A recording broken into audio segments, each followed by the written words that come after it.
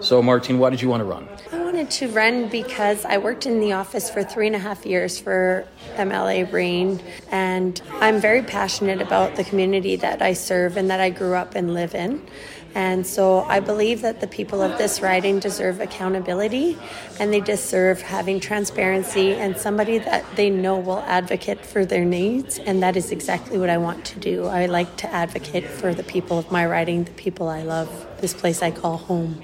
Amen. And you just kind of said that, Martine. You kind of touched on it. This is the place you call home. So if I'm correct, you live in this riding as well. You've lived here for many years, haven't you? Yes, I was born in Slave Lake, and I've lived in this riding for 32 years out of my 40 years. We did leave for a few years. I was privileged to live in New Brunswick.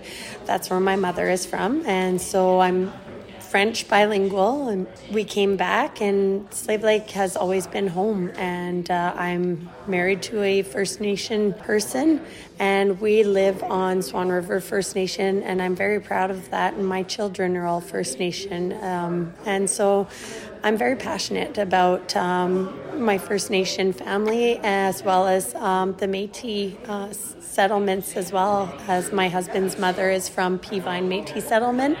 And so I have a lot of relatives up that way as well. And so I believe I would be the best person to represent this riding. You know, you're having an event here at the High Prairie Legion.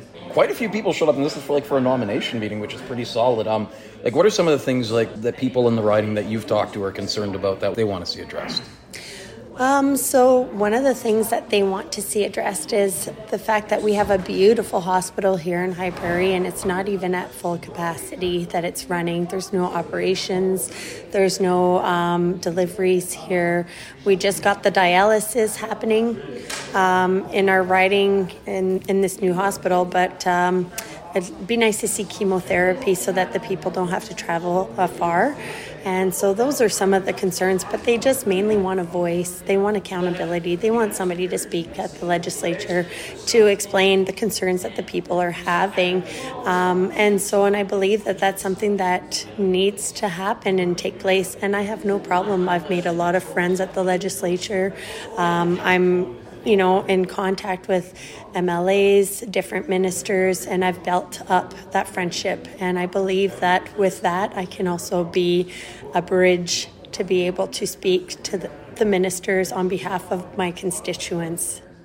And also, I guess, you kind of touched on it, but I mean, having that experience, having served under an MLA's Rehn's office, you have that connection, which is probably something that no other candidate that would run against you can bring to the table. How valuable do you think that experience is? Not only knowing, how it works, but knowing specific people.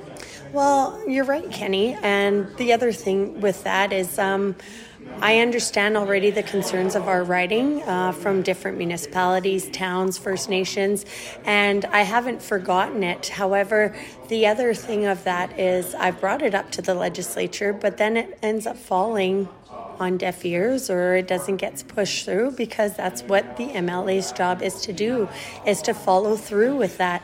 So as soon as I'm in office, those are a lot of the things that I would like to start looking into and see where it's at on those ministers' desks, and to see whether or not, how quickly can we address it to get it resolved.